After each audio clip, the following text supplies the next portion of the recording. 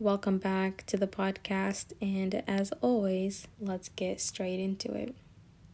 I really wish you guys could see some of the behind the scenes of recording these podcasts, because if they're not informational, then they are at least very entertaining and amusing. But if you know me, then you know that I am definitely not posting any behind the scenes anytime soon. Let's get into our topic, because as promised, we jump right into it.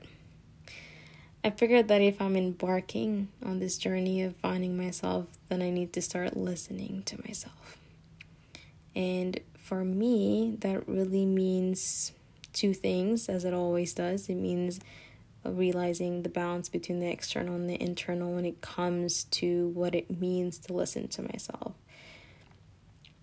And this makes perfect sense in my head, and I'm hoping that as I'm speaking it through, it's in a fashioned and organized way, but hopeful as we always are, we shall see. The first step in listening to myself, in the journey of finding myself, is to decrease the amount of external intake, and in other simple words, is to care less about the opinions of those around me. And it sounds easy enough saying it, but if you know me, then you know I am a people pleaser. And I've worked very hard to at least decrease it, change it, make it more of a positive, better impact of my life, but I don't think that that's possible. And yes, there's a difference between listening, accepting, and following through with said advice. And so I have two solutions. The first solution is I'm hoping that by first listening to anything coming from the external world and then filtering through that before acceptance would be the first right step. And so even if that advice is good and beneficial, it'll pass through, just a bit delayed.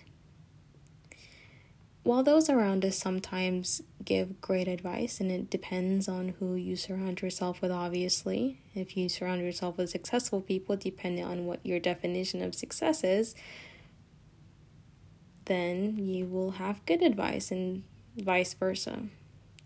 It's important sometimes to arrive at that same advice through yourself, and in two different ways. One is good, and one is I don't believe so good, but anyone can challenge me.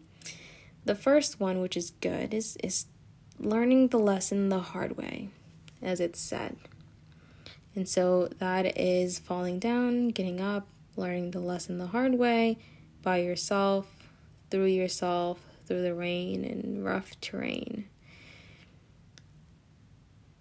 And what that does is that it teaches you the lesson and engraves it, and so you have less of a chance to fall into the same pit again.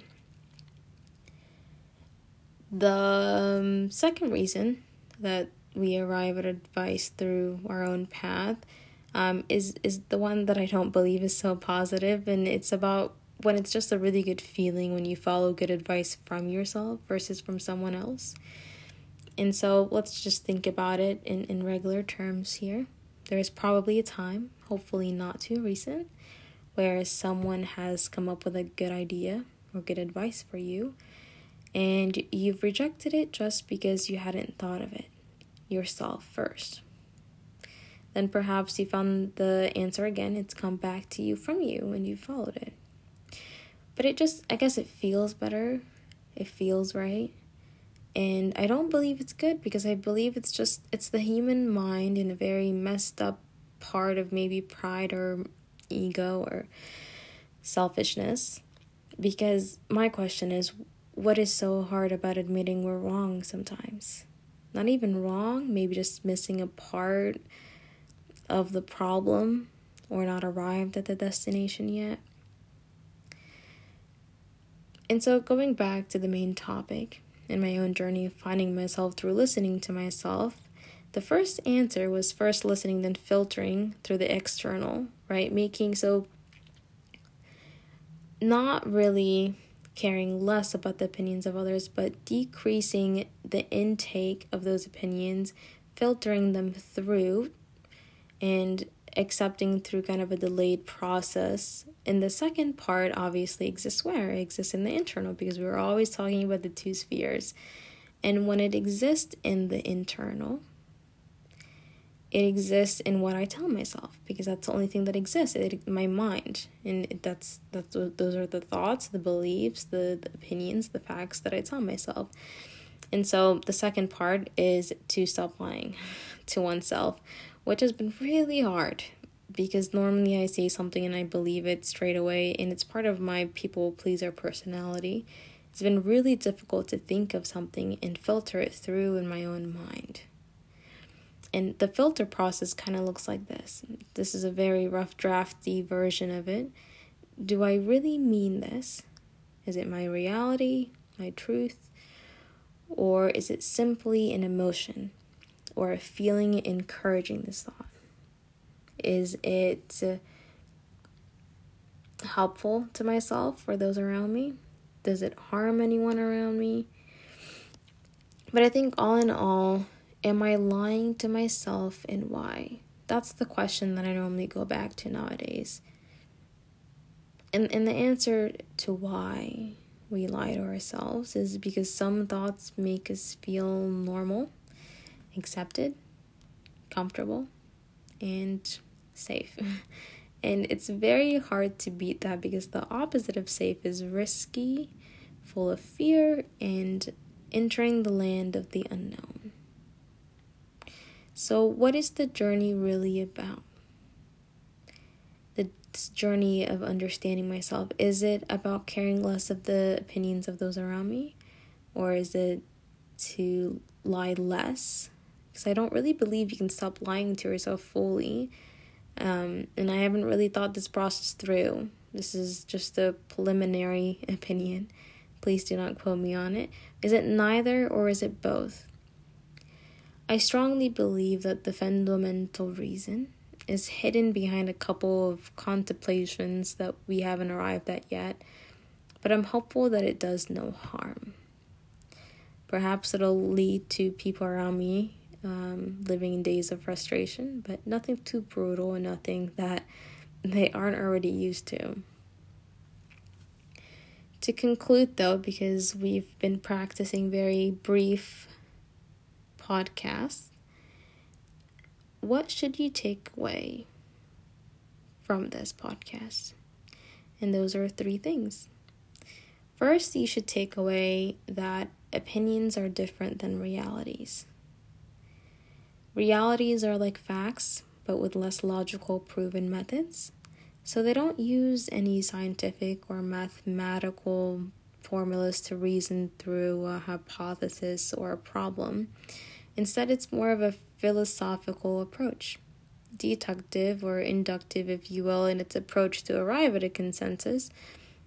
And on the other hand, opinions are just thoughts. They are led by emotions, feelings, and personal traumas, values, etc. They are indeed more temporary compared to realities, because realities tend to last longer and have fundamental impacts on a person's life, such as their values, roles, and beliefs. The second idea is that decreasing the opinions you take in and instead observing the realities around you is a finer method than what we're used to. Observing the realities helps you become more honest with yourself, because they represent what is truly out there and around you. And ultimately, that gives you the best insight about what is occurring inside of you internally and why, because as we always say, they're both connected. They're never the complete opposite. It's important to keep in mind that we aren't pouring opinions down the drain here, but we're just discussing them in comparison to realities, which just happen to be superior in this podcast. We can find ourselves discussing the importance of our opinions any other day, but for today, we are maybe just putting them near the sink. The third topic is that you're most likely lying to yourself too. And I hate to be the bad guy and tell you that, but in one way or another, we deceive ourselves more than we think those around us deceive us. So think about these 3 ideas and ponder about if they are a reality of your life and what you're willing to do about them.